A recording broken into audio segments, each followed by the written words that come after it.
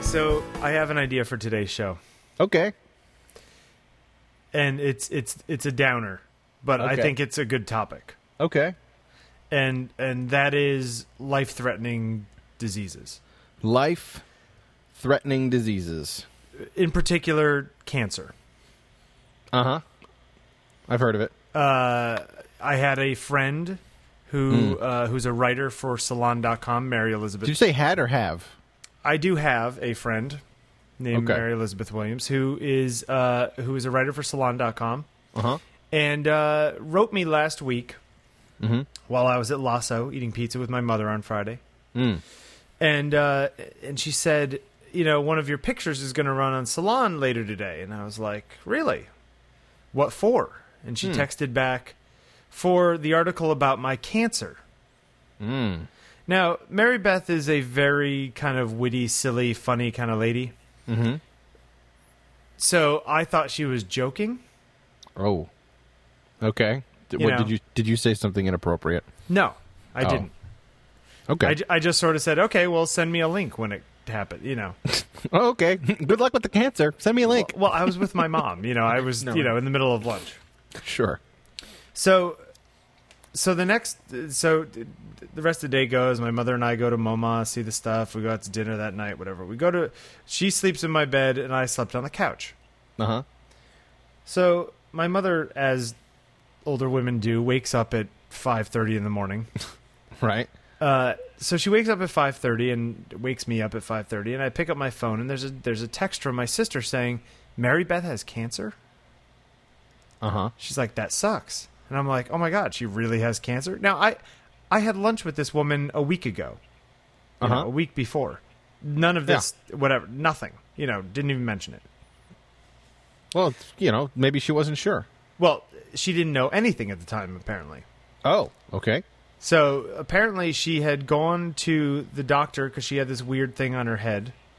And she's very fair, red hair, thinning, like thin red hair, like a lot of redheads do. No, sure. And apparently she had some sort of thing on her scalp, which she thought was like a cut that just wouldn't heal. And she got it checked out, and apparently it's like a very aggressive skin cancer. Yikes. So tomorrow, I think it's tomorrow or Thursday, this week, they're doing surgery.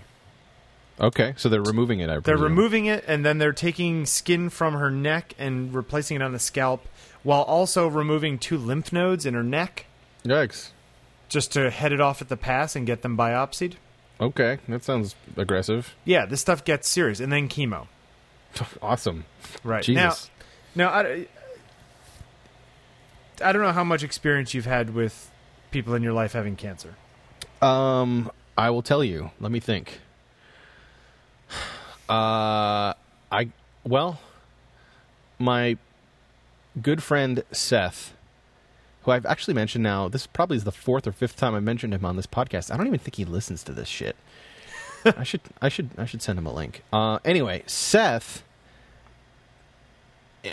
he has to be probably the first person who I ever got close enough with friends wise, that had it in his life. So I'll tell you the story since it's sad. Seth married his college sweetheart. They both went to university somewhere in Wisconsin. He was an art guy. She was more of a advertising type of person. They moved into this terrific house in this terrific neighborhood in the northern suburbs of Chicago.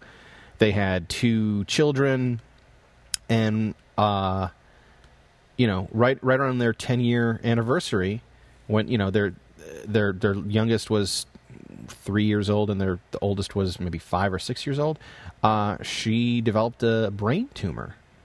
And basically, long story short, within 2 years, she died. And I met Seth kind of right after that whole thing what happened was she developed the tumor. They found it. They removed it. She went into remission for a couple of months, and that's when I met Seth. And then she came back. Then the cancer came back with a vengeance and fucked her shit up. And then within 9 or 10 months, she was gone. Right. And it was kind of a weird sort of surreal experience for me. Because because I was just getting to know this guy. We were developing a relationship as creative partners. He's also a pretty terrific musician. Plays guitar and sings and has all kinds of weird, crafty ideas. And so I joined his band basically, and we recorded a record. The record is actually, has a lot to do with the passing of his wife, and there's some really passionate. It's some of my favorite work that I've had a hand in, musically speaking. I should give you a copy of it so you can check it out. Anyway, that's the closest I've ever come to the cancer thing off the top of my head. In my family, the cancer hasn't been the problem. Diabetes is more my family's affliction, if you want to go that route. Sure. So anyway, sorry to go off on a tangent there. No, but that's that's exactly the thing. I mean, I have a good friend of mine had an identical twin brother who, while I was friends with him, his brother got sick, got bone cancer, and died over the course of 2 years. Imagine watching your identical twin die of cancer. No, at 27 years old. No, dude, fucking creepy. Not there's cool. So my friend Jeremy lost his brother. My father died of cancer 5 years ago now. He had pancreatic cancer, but my father had non-Hodgkin's lymphoma on and off since 1985. So my father I've been the son of a cancer person since I was 10. You know what I mean? So it's been on your radar at least for quite some time. Then my grandfather died in 2002 of lung cancer after he smoked all his whole life and then quit 20 years ago. Right. And then came down lung cancer and killed him in a few months. So I've now watched multiple people die of cancer, and a good friend of mine who worked as a barista downstairs at the Red Horse Cafe. She married a guy when she was living out in Wisconsin or whatever, and he died of cancer when she was 26 or something. Could you imagine getting married in your 20s and like your friend, right? I mean, this is just really fucked up stuff. Anyway. What's fucked up what was so fucked up for me was going to her funeral. Yeah. Dude, going to a person who's not 70 years old. I've been to a fair share of funerals. I went to my grandfather's funeral and, older relatives and shit. But when you go to someone who's 30, and, and there was 500 fucking people. It was outdoor. It was it looked like a fucking college graduation or something like that. It was insane how many people showed up. It was really weirdly, surreal. And that's the same thing with my buddy whose twin brother died. I mean, Yeah. And actually, it's funny because they're kind of conservative Jews out in Ohio, and I flew out for the funeral and everything, and I actually I'm not a religious person. Me neither. However, I found the Jewish burial ceremony actually quite moving. I don't know. I think it's because they don't. I don't think they embalm and then they put them in a pine box and they just stick them in the ground to let them rot back into whatever. Which I think there's also there's special time constraints and other stuff too. So there's something really quite. I don't know. There was something about it that was much more human than the Christian burials I've been at. Anyway. Yeah. Whatever that means. Anyway, the point of this is that it's 5:30 in the morning on Saturday, and I get this text from my sister saying that my friend has cancer for real. Yeah. And I get up and I grab my phone and I read the Salon article, which everybody else can go read. And I couldn't sleep because I have built up such a reaction to cancer. Immediately in my head, my emotional walls go like fucking something out of Transformers. Nice. I'm automatically okay, now I'm on threat level 4, instantly, DEFCON. The sounds you made actually remind me a little bit more of Tim Burton's Batmobile. Yes, that's it's that kind of thing, Yeah. And so right my mother was lying there. I was like, hey, I'm going to go for a walk. You want to go with me? And she's like, no. She's like, why are you going for a walk? And I said, Mary Beth has cancer. Because I have to pee. Yeah. I'm a dog and I pee outside. And she's I said, Mary Beth has cancer. She goes, really? Then suddenly my mother wakes up and, we went for a really long walk. And obviously my mother had to deal with her husband of 30-something years dying, 35 years. So my mother's obviously been through it all, and it was her father who we watched die too, and Yeah. So she's sensitive. we went for a really long walk, and then recently, writer Christopher Hitchens. I don't know if you like Christopher Hitchens. I don't know. He who it writes is. for Vanity Fair. Okay. He's a British guy. He drinks and smokes like a fish, and he writes all this vitriolic stuff, which is he's a beautiful writer. He has very nice way with words. He wrote a book about Mother Teresa not being like the best things in sliced bread, and it was called The Missionary Position. Yeah, I think I might have heard Penn Jillette talking about that dude. yeah. He wrote a book, another one of those sort of atheist sort of things called God Is Not Great recently. Anyway, if you ever read any Christopher Hitchens, he's an excellent writer. Anyway, he came down with esophageal cancer, which has already spread to his lungs and his lymph system. Jesus. So basically, I mean, short of something really drastic happening, Christopher Hitchens is going to die. And Charlie Rose interviewed him a couple nights ago, and I watched it on Hulu yesterday. And he's just like, Christopher Hitchens has been my guest a number of times. Let's take a quick look. And they go back from 1998, little clip, 2001, little clip, 2003, little clip, 2007, and then they cut to him live. The dude came out as having cancer a month ago, and he looks like Skeletor. He looks like James Carville. Yeah. You know what I mean? And I was like, wow, that was it really disturbed me watching it. And maybe it's because I've seen so much cancer that it really disturbed me, Sure. But anyway, the point of all this is to say, I want to know how this kind of stuff makes you feel. Not your feelings towards these people, but does seeing if you found out that I had terminal cancer, or some other good friend of yours, would that change the way you saw your own life? Or do you already live your life in such a way that you're doing the best you know what I mean? You're doing the best you can. No, you ask a very, very interesting question. And it's something I've actually put a pretty decent amount of time and energy into. Let me see. Where do I well, let's go ahead and take that first, because this actually is sort of kept within a bigger picture issue, which has to do with my personal outlook on human nature and the destiny of man and other things like that. But we'll see if we get into that naturally here. So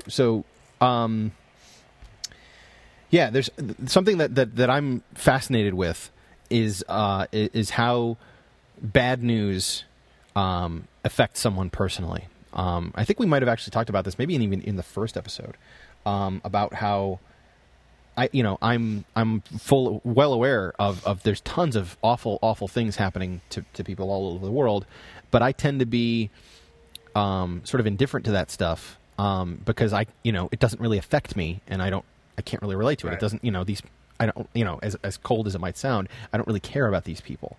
I'm not saying that I'm happy about it, but I'm also not, I'm not sad about it either. I'm right in the middle. I'm like, that sucks. But if those things did intersect your life. Exactly. So if that did happen to me, I think just sort of breaking down the way my brain works is I would, I think the lower level human nature thing that would happen first would be, how does this affect me? What is the actual real world effect on me? So, let's use you for an example. You're a relatively recent friend of mine. So the connection, so to speak, the roots aren't that deep. So it's not like my mom or my best pal from high school. So for whatever reason, time seems to have some sort of a factor into this equation. Sure. And then there's also, and I guess, let's see, just going off the top of my head, you have been a potential source of income for me as an employer, sure, so to speak. I've worked with you as an assistant on a number of occasions, and then I've also learned a bunch of stuff from you just professionally, and I think our relationship has been really whatever you want to call it, a good investment of mine. I think I've gotten a lot out of it, and I like to hope that it's been somewhat reciprocal. Sure. But again, just sort of looking at it in this point, that's sort of the way I think an analytical brain works. Is like, well, first thing, here's some bad news. So the first thing you have to say is, okay, do I have the bad news too? You can take a look at yourself. Like, am I on fire too? Do I have cancer too? No. Okay, cool. So now that I've confirmed that I'm okay, now I'm going to look, one level up and like, okay, well, how does this mean I have to change the way I'm standing? Do I need to move over here now? Do I need to change? Do I need to change anything that I'm doing? Right. And if that doesn't come into effect, then the next thing that comes up is like, okay, now how do I feel about this person? Is this someone that I care about? Is this someone that I want to help? Is this where does this person fit into my personal hierarchy? And then I think then the next thing that would happen would be, what can I do? And then once you've determined what can you do, then you'd move into the sort of the how and the why and the when. It's like, oh, well, okay, yeah, you can do this, but it's not that practical, so you might want to, have to space this out, or maybe, who do I know who could help, or who can I talk to? What can I do to help this person? What stories, what experiences do I have? What have I seen in the past? What lessons have I learned? What experiences do I have that I can relate to this situation that might help in some way? And sometimes helping means just giving someone a shoulder to cry on, or an ear to listen to. Sometimes people like having the whole picture drawn. That's sort of my forte is breaking down a situation to its elements and figuring out what they mean, how they interoperate with one another, and how to work with them. Sort of like troubleshooting a computer problem. If you want to go that route, you could say, okay, well, this is what's happening. Here's why. Here's what we could do. Here are our options. Sure. And now we can decide how to roll. And I'm sure for some people that's completely useless and cold and insensitive. But again, we're talking about me and you here. So I'm just sort of would it make you would you change the way you're living your own life? That's a good question. If you were a smoker and it was lung cancer that the person had, you know what I mean? Like, would you quit smoking? Yeah. No, I totally get what you're saying. It would really depend on the exact specific situation. Like if it, let's say, okay, turns out that Bill got this disease because he sits in front of a computer too much.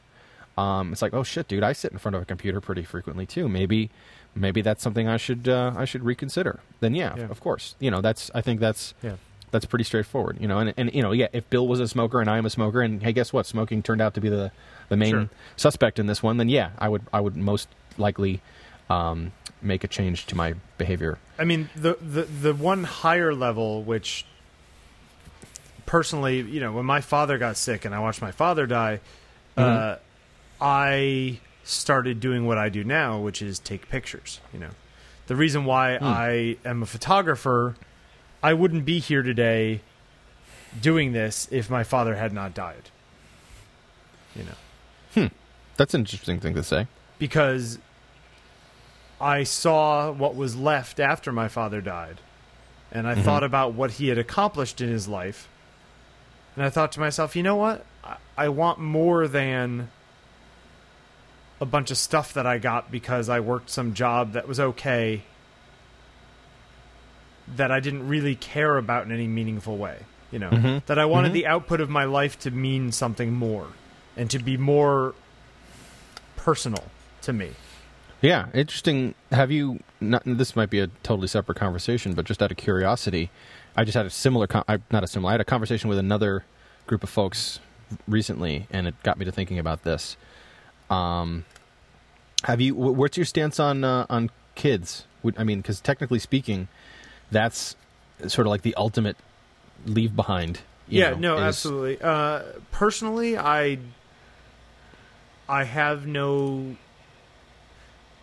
don't think that I will have kids, or at least I have no urge to have children. I wonder, are you like me? One of the things that's been sort of, I don't want to say plaguing me, but something I will will definitely admit to have thought is sort of letting the, whatever you want to call it, the disease of perfectionism creep into unrealistic places. So it's like, sometimes, I mean, I have a philosophy. You know, this is something when I'm playing a game, for example, I tend to be kind of conservative, and I only make moves that I'm certain are going to succeed. You know, and it's Right. like I don't. So having a child is too unpredictable. Yeah, or The health of the baby, not only, how no, the kid growing up, the not only problems he could have. No, because that shit you really, it's not as much the unpredictability, because that's a rule of the game. So you can't really bitch about that. But what you can bitch about, and the things that you do have control over, are the players and the skill level and the technique. So in this case, to make that analogy make sense, I'm talking about your partner. Sure. I would absolutely. I've been told far too many times by far too many people that I would probably make a pretty good dad. Or at least I would imagine my child raising chops are up to the standard that I would hold. I would expect them to be. But it's so funny. I think I feel like I'm the same way. But it's almost like one of those things where if somebody wants to be a cop, they're probably not the right person to be a cop. Like, it's the person who doesn't want to be a soldier who should be the one with the gun. Yeah, yeah. I know, and that's kind of what I was. That's kind of what I was asking about. Was I think if I was given the exact right situation, because when I was younger, then there was the timing thing. It's like, oh no, I'm not going to have one now. I've got all this shit I want to do. Blah blah blah. And then as I got older, it's like, no, dude. You know what? It happens when it's going to happen, whether you want it to or not. I mean, that's also part of the game. But the one thing you do sort of have control over is the partner. And it's like, if I'll say it right now, man. If I met the right girl, the right person to have that I felt confident would be a good mate for raising a child, I would totally go for it. But I'm also, as per one of our earlier conversations, I'm also realistic, and I know that that's not a very likely outcome. I mean, I'm not saying it's not going to happen. Yeah. It could totally happen. But for me to sit there and rest my hopes on that, and to continue, striving and stumbling and failing and getting frustrated, that I can't do that anymore. You're fine if it happens, but you're not looking for it. Yeah, I mean, don't get me wrong. I mean, it's just like anything else, man. Something I've noticed about myself over the years is that I have a pretty good record of finding stuff. I'm like when I was a kid, when I was first getting into photography. I don't know if I ever told you about this. My dad and I went to I'll go even further back. My father was an amateur radio operator, a ham. I don't know if do you know what that is? Sure. Do you know what ham radio is? Yes. Ham radio operators are an interesting bunch of folks, sort of the original hackers. Uber geeks. Yeah, original hackers, original geeks, who were super comfortable with their geekdom, and they did their thing, and it was super cool. And I would have no problem attributing my personal geek factor to the fact that my dad was sort of a geek as well. And as a kid, when my dad was actually practicing, he was actually an active operator. He would he would take me to these little weekend flea markets, which in the scene are called ham fests. And it's basically just what you would imagine. It's a big flea market. Sometimes they're in like an old VFW warehouse, like a computer show, but the old school. Way old school, like card tables and just piles and piles of random crap, like old vacuum tubes. Yeah. You mean army surplus stuff from World War II? Not just that. Anything went, man. Like weird shit from Radio Shack, plane parts, boat parts.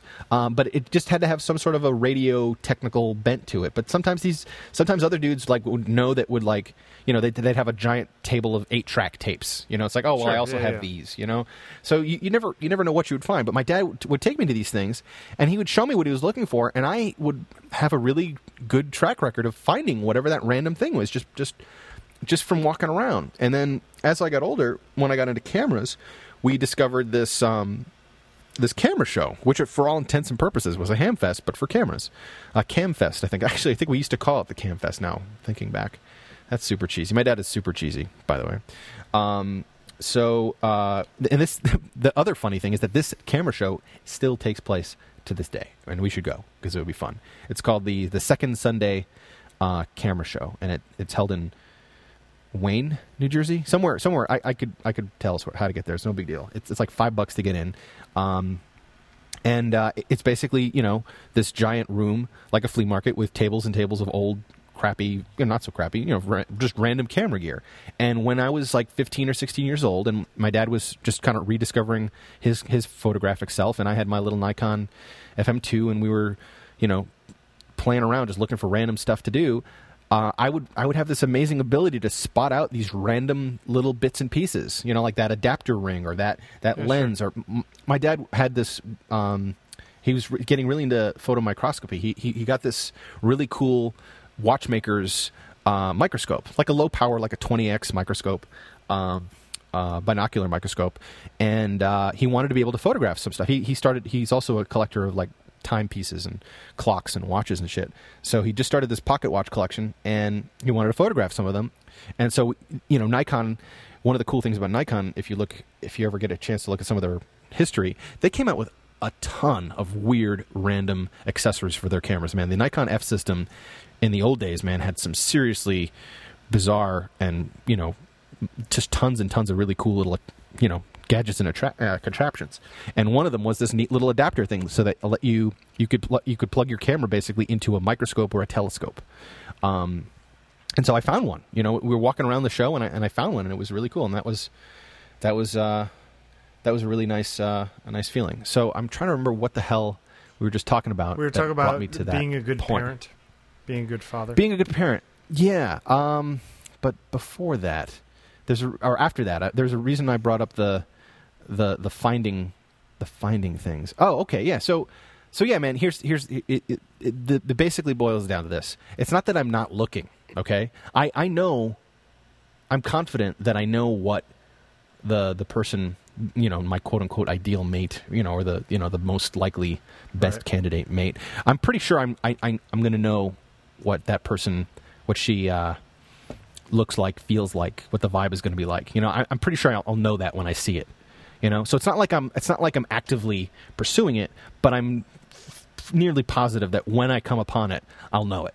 Yeah. Do you know what I mean? It's weird. It's this weird certainty I have, and that's sort of what I think enables me to not care so much and not sweat the details and I guess remain neutral.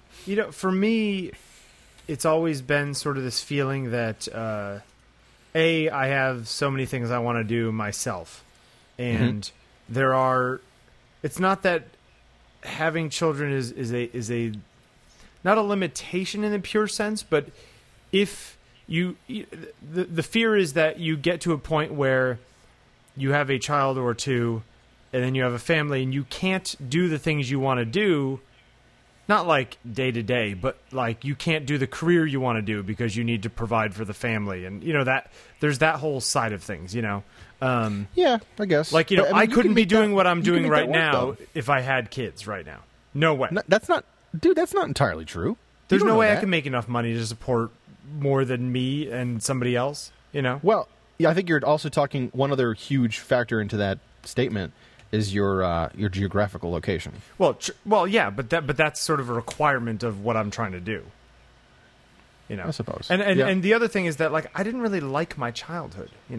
So I don't have any sort of sense that there's a lot of people who are like, oh man, I can't wait to have a kid so I could watch all these things happen to them and watch them grow up and teach them all this stuff and everything. And it's like, I didn't like being a kid, so I have no urge to watch somebody be a kid. Wait, that's a pretty huge statement there, man. I mean, you didn't like being a kid. There has to be something. You can't just say I didn't like being a kid. I mean, that doesn't make sense. Were there things about being a kid that I was all right with? Yes, but overall, I am much happier as an adult than I was as a child. Huh. I think it was a lack of control. My father was a drinker, I mean, there's a lot of stuff in there, Okay. But the practical upshot of it is that I don't have that urge to see it. You know what I mean? No, Like, I if get anything, that. I don't want to watch somebody go through it again. No, of course. And it's funny because as we said a couple weeks ago, I have a new nephew. Right. We were just talking about that. And my mother made a good point the other day because my brother-in-law doesn't talk to his family. My sister's husband doesn't talk to his mother or father. At all? At all. His father left when he was 15. He doesn't talk to him. His mother apparently has all kinds of issues, so he doesn't talk to her. Wow. And, my father's dead, and my mother made the observation this weekend that Bert only has one grandparent. Her. Yep. Huh. And other than me, I'm the only active aunt or uncle. You know what I mean? Huh. Yeah. I sort of said that whole thing about there being 3 of us, and then there were 4 of us again now that Bert's born. And it's really, that's it. That's all there is, That's bizarre. Yeah, it's really kind of creepy, right? I wouldn't say creepy, it's just weird. Anyway, the other thing I noticed that a lot of parents do that I think people have to be careful of is that they have children and they use that as sort of justification for not fulfilling their own dreams. It's sort of like they push the whole thing down one generation, Yeah, Oh, I was never I know able what to you're make it talking as a about. photographer, but, Joe's I had the super kids. smart and, Yeah. like that whole thing. And Joe someday is going to whatever. It's like, no, why don't you do it? Instead, like, if we keep pushing it off generation to generation, think of all the things that people don't do. And I'm not saying every parent's like that. I'm just saying that, like, that's this weird sort of mental thing. It's sort of like once you have kids and you've raised the kids, you're no longer sort of playing the game in the same way. Yeah, I think the way I would handle that particular situation, and I mean, who am I to fucking talk? I really don't have any experience in this at all, but just kind of off the top of my head, from some of the tricks that I've learned in dealing with things, what I would try to basically do is readjust my expectations. Sure. I would basically Of yourself or of the people around you? Everybody, man. I mean, let's use this analogy. Imagine you're walking down a straight line, and we'll say the straight line is a road, right? Ideally the goal is that you're walking forward and you're standing upright, and occasionally some wind or gravity will have an effect on you, which will either slow you down or knock you off course a little bit. But ideally, you're going to sort of just, you want to sort of stay the course, stay on track, and keep moving forward. Stay sort of on target. Stay neutral on target. I can't see him.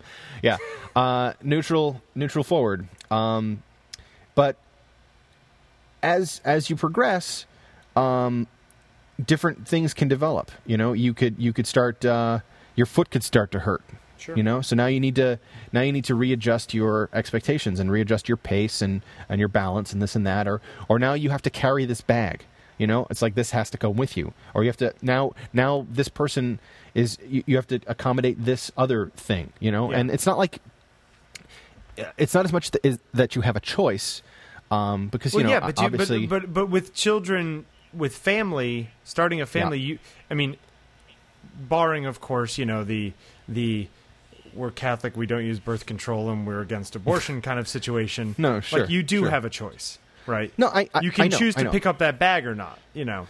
Well, yeah, you can, but let's for this explanation, let's just assume that you've decided that you're going to do this the right way, because you are a control freak and you don't embark on goals and objectives that you don't honestly believe that you can't complete to your own satisfaction. Okay? Yep. Right? Because, I know that you and I have that sort of, whatever you want to call it, affliction in common. Yeah. So let's just assume that we've gotten past that, and it's like, no, dude, you bought the bag, and it doesn't matter if you don't want it anymore. You fucking got the bag, dude. You got to deal with it until it either breaks or someone steals it, yes, or whatever. And in that situation, I think both of us would do a good job at it. Yeah, I think it's funny talking about this. I think that's kind of what happened with my dad. We don't really talk about this, and my mom, my folks are are separated. It's kind of complicated. I'm not going to get into it right now. They're technically still married, but they haven't lived together for over 10 years now.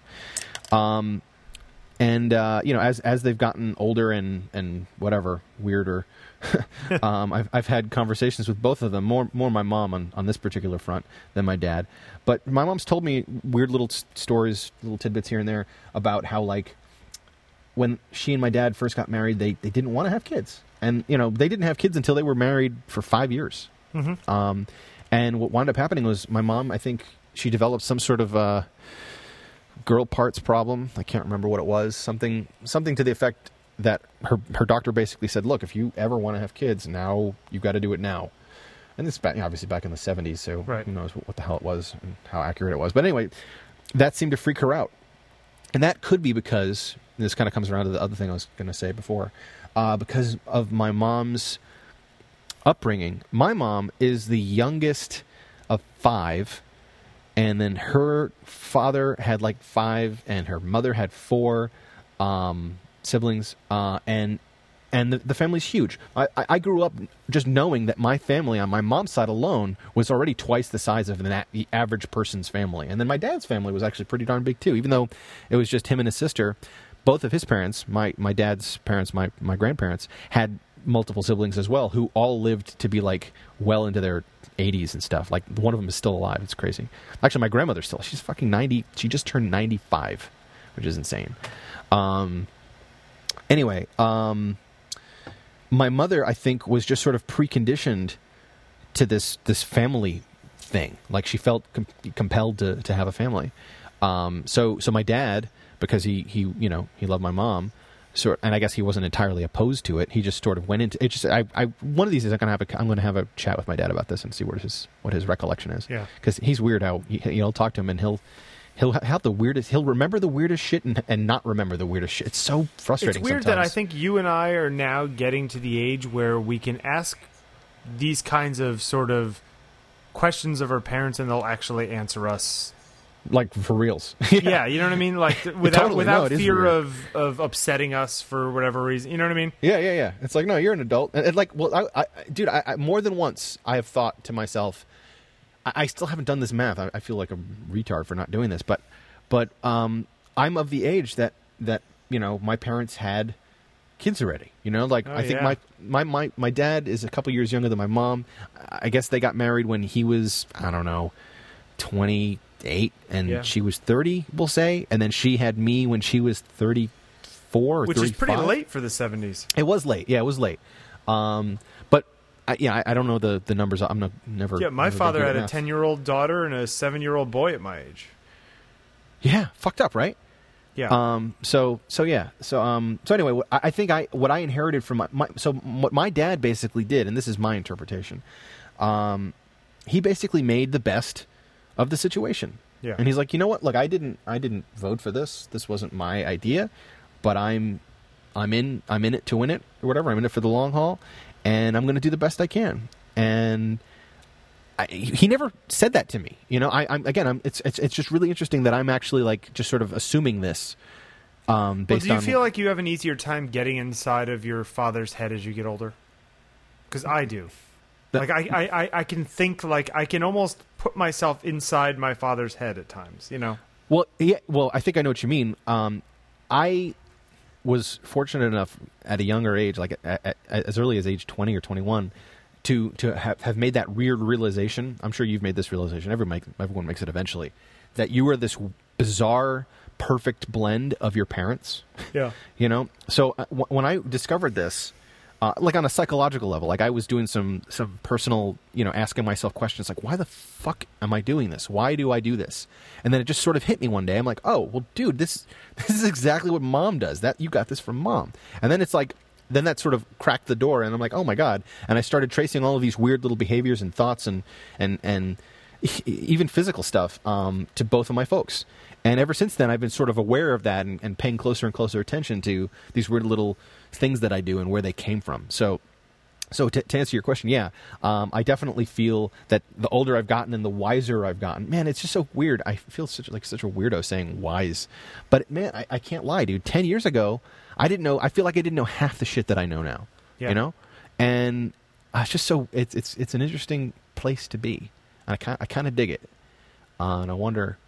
I'm kind of psyched about what's coming up next. It's funny. It's like I watched, I read the article about my friend, and I watched the Christopher Hitchens thing where he's sick, and I simultaneously want to get on and do stuff while I still have time, right? And take a nap because what's the point? Like Yeah. I simultaneously feel both sides of that. No, like, I totally. You know what? I totally should get just like take my credit card and go travel the world because you can. Yeah. You know what I mean? Like there's kind of part of me that says that, Yeah, you should. You know what? I got to relate another. This seems to be a story about Dan's parents today. My mother, is this insane travel junkie. Right. I would venture to guess, if I had to. I mean, as I might have mentioned in the past, she's not not from the United States originally. She was born in Egypt, and she was just raised traveling. She's always been, and she's the only member of her family that lives in the United States. That doesn't live either in Europe or South America, or where the other folks live. Sure. And so she's always been traveling. Like she always went home, and I would guess, man, if I had to put a number on, I would say 3 months is probably the longest spell of time that she ever stayed in one spot. Maybe when we were kids, it was longer, maybe 7 months. But every summer, man, we would go on vacations to visit family in who knows where, all over the world. And I, as a kid, obviously, I just took that for granted. But I think now that was a huge win for me, experience-wise. And what I was going to say is, now in her old age, my mom is of retirement age. She just turned 70, which is kind of crazy. She's kind of like exactly what you just said, man. She's like, you know what? I still have a ton of places to go and a ton of people I want to see and a ton, a bunch of people I care about that I'm going to act on while I am still physically able to. Yeah. Do and you ever like, get that urge even at your age? No. You don't? Mm-mm. I don't think so. See, because like there are things that let's say you and I went and traveled to China right now, right? We said, right. Screw it. Come on, let's go to China for a week. Okay. Or whatever. Are There you are paying? things that you and I will be able to do that your mother won't be able to do physically. You know what I mean? Sure. Let's go climb that giant hill. You know what Sure. I mean? Or whatever. Sure, it is, sure. So isn't there a certain amount of, yeah, it's great that you can do it when you retire, when you're 60 or 65 or 70 like your mom, but if you're 35 or 36 or, you know what I mean? Like that, that shouldn't you do it when you can? There's the whole thing of like, work really hard and save up your money so that you can do all this stuff when you're 60. It's like, yeah, but you're not going to experience it the same when you're 60. No, I totally. And it's going to complete, and having that experience at 30 or 35 is going to change the way you live your 40s and 50s. Absolutely. No. In that respect, I have had those thoughts, and I have a shorter, I guess, a shorter loop, whatever you want to call it. I do that every couple of years. Every couple of years, I guess it just sort of happens. It's not like I plan it, but I fall into a situation where a potential, not to sound cliche, but a potential once in a lifetime opportunity sort of happens, and I say fuck it, I'm going to do it. I can, and I'm gonna. So I do. And I've had probably 5 of those in the past. The most recent examples are Australia and Japan. Okay. Which we can talk about at some other point in time. But yeah, no. Just to answer your question, I'm a total believer and agree. I agree with you on that one. When those sort of opportunities arise, I like to seize them, and I'm overdue for one, actually. I think me moving to New York kind of put the brakes on it and or maybe hit a reset button of some sort. But I feel like me making this change, turning into a professional photographer, last year, has been, was a smart move, and it's going to warrant interesting things in the near future. Yeah. Of that sort. So I'm optimistic about that. It's funny when for a while after my dad died, I sort of had this really sort of intense drive. That like every day mattered. It was like one of those sort of like, don't waste it, don't waste it, don't waste it. No, of course. I think that's totally natural, man. Yeah, that's but it's kind of funny boring how if you it just think sort about of it dissolves a little bit. you know. But it's like you I want. mean, I think it it's one of those things. dilutes. Yeah, It's like- exactly. It doesn't dissolve, But 'cause, I mean- you want to hold on to it, and it's kind of like, you know, seeing a bright light and then closing your eyes. You know, you can still see the light, but it slowly dims. It's like, no, don't go away. Yeah, I'm trying to, you know. Yeah. So it's yeah, you yeah. kind of want to. So, you know, if there's an upside to, you know, my friend getting, you know, being diagnosed sick, you know, Yeah. I mean, and she's got two little girls. How many? 2. I thought you said 12. No, 2 little girls, and That's a lot of girls, dude. and you know, and yeah. so I mean, there's also that whole thing, you know. Yeah. I don't know. It's just heavy, you know. And I was going to call her the other day, and I texted her and said, you know, thinking about you, but you know, she probably got so many freaking calls the day the article came out that No, I sure. didn't want to just be another person on the phone. Yeah. And I've been through so many of these things. It's like I'm a professional cancer consultant, helper. dealer, helper Yeah. person. You know, I know. Yeah, I know But what you and mean. it's, man. you know, but I had to play with her a little bit. I was like, hey, but you know, at least you look good in the photo. You know. There you go. Yeah, I mean, in that situation, man, what I would do, and I'm sure you're doing this too, you would just go with your instincts, man. Feel it out. You know, you'll know, you'll have an instinct about when the right time will be to say something or do something or whatever. It'll present itself to you. You know. It's funny how these things, they come out of nowhere, though. You know, I love it, sitting man. there eating pizza with my mom, and boom. No, that's man. That's one of the few things. That's actually one of the only things that drives me. You know how you're talking about sometimes you wish, you're in this position where it's like, oh my god, I'm either motivated to go make the most of everything, or I just want to lay down and crawl into a hole and disappear. For me, I don't know what it is, man. There's probably some interesting psychology behind this, but for whatever reason, that kind of change, traumatic change, really appeals to me. You know, an example of Positive what I'm talking or about. negative? Yeah, I mean, negative seems to be more powerful than positive, or more frequent. Or I don't know.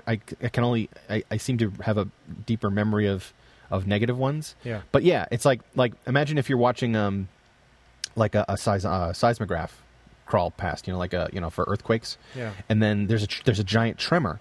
You know, it's that kind of shit that takes, you know, this kind of cycles back to that my bit on routine and cycles and patterns. You know, the only thing that's going to break a cycle or a pattern is some serious, you know, movement. You know, is some gravity. You know, is some momentum. Something has to physically shake your shit up to knock you off those rails. And more often than not, it's not a good thing. You know, so I guess you could say It's funny though how if you're feeling complacent, yeah. you there's part of you that kind of says, oh man, I'm like, there's nothing that's going to get me out of this, and then wham, something And happens then boom, like yeah, this. it's like you like you inherit $1 million, or you have a baby, or you lose your leg, you know, or an earthquake happens, or you know, the bomb goes off. 9/11. Yeah, exactly. Yeah. So there's a part of me that really digs that. I don't know what you want to call it. I'm not wishing ill will on anybody. I'm not saying, oh man, I hope that person gets hit by a car. I hope that person gets cancer, or I hope that person wins the lottery. You know, fuck it. I you know, either or. I don't care. But there's just that the little, unpredictability of life is what keeps you interested. Yeah, man. That's one of the few things that when I have to, I can sort of draw on and get psyched about. You know, I mean, there's something really amazing about knowing that when I walk down those stairs, who fucking knows what's going to happen? I could slip and break my leg, you know, or I could knock that girl who's going to be the mother of my children over, you know. Yeah. Who knows? It's funny because those are the things that I want to limit. Those things, you know. What do you mean limit them? As much as possible, even if I wanted to have kids, there would be part of me that wouldn't want to have kids for fear of the kid having Down syndrome or the kid getting hit by a car 5 years from now. You know, sure. No, of course. And I don't know if that's a defense mechanism because of the crap that I've been through in my family or whatever. You know, that there's sort of like you automatically assume the worst. You know, I do. Yeah, I know what you mean. So I'd almost be willing to give up. You know, it's just like I don't want pets because I know eventually they're going to die or get hurt or whatever it is. And the downside of all of that stuff, to me, is worth more than the upside. Interesting. Yeah, I mean, people have accused me of those of similar things. Like, in fact, I used to think that way, man. I used to, when I was less experienced at failing in the world of romance, I used to, I used to get all up in that shit, man. I'm like, dude, this sucks. I'm not going to do this anymore because it always ends the same, and that's no fun. Yes, but this coming from you, who, I'm much more willing to jump in the pool for romantic stuff than you are most of the time. I suppose. I don't know. How long have you been in a relationship? 2.5 years. That's a long time. Yeah, I know. I mean, relatively speaking. Yeah. Which is, yeah. I don't know. It's just interesting. No, of course. I don't know. So the point is that these things come and they kind of slam into you. Yeah. And long story short, I think that's a crucial and essential component of being a person, being a human. And while there are definitely bad sides to it, I think it's also, the only way things move forward. It's the only way things progress. And at the end of the day, progress, moving forward is the ultimate goal. Yeah, it's just sucks that it has to be people you care about. It does. I mean, yeah, it's man, that's and there's no way to sort of sugarcoat it. I mean, you're always going to, you will always come around to the realization. I mean, I think you have to look at it as a loop, or a cycle. It's like, okay, well, this is the part of the song where it's slow and sad and annoying. Yeah. But I happen to know that in another 2 minutes here, the song picks up and there's some pretty cool stuff that happens, and then it gets sad again. But then, as long as if you can sort of appreciate the fact that there's an ebb and flow and there's a routine to it, makes it much, much easier to deal with. I guess I'm just ready for a dancey part of the song. Yeah, man. I have faith in yourself and know that you've been around, long enough and have good enough instincts to recognize it when it comes. Yeah. And with that, I think we did pretty well. Yeah. So we'll end it there. Indeed. Thanks, Dan. You got it, buddy.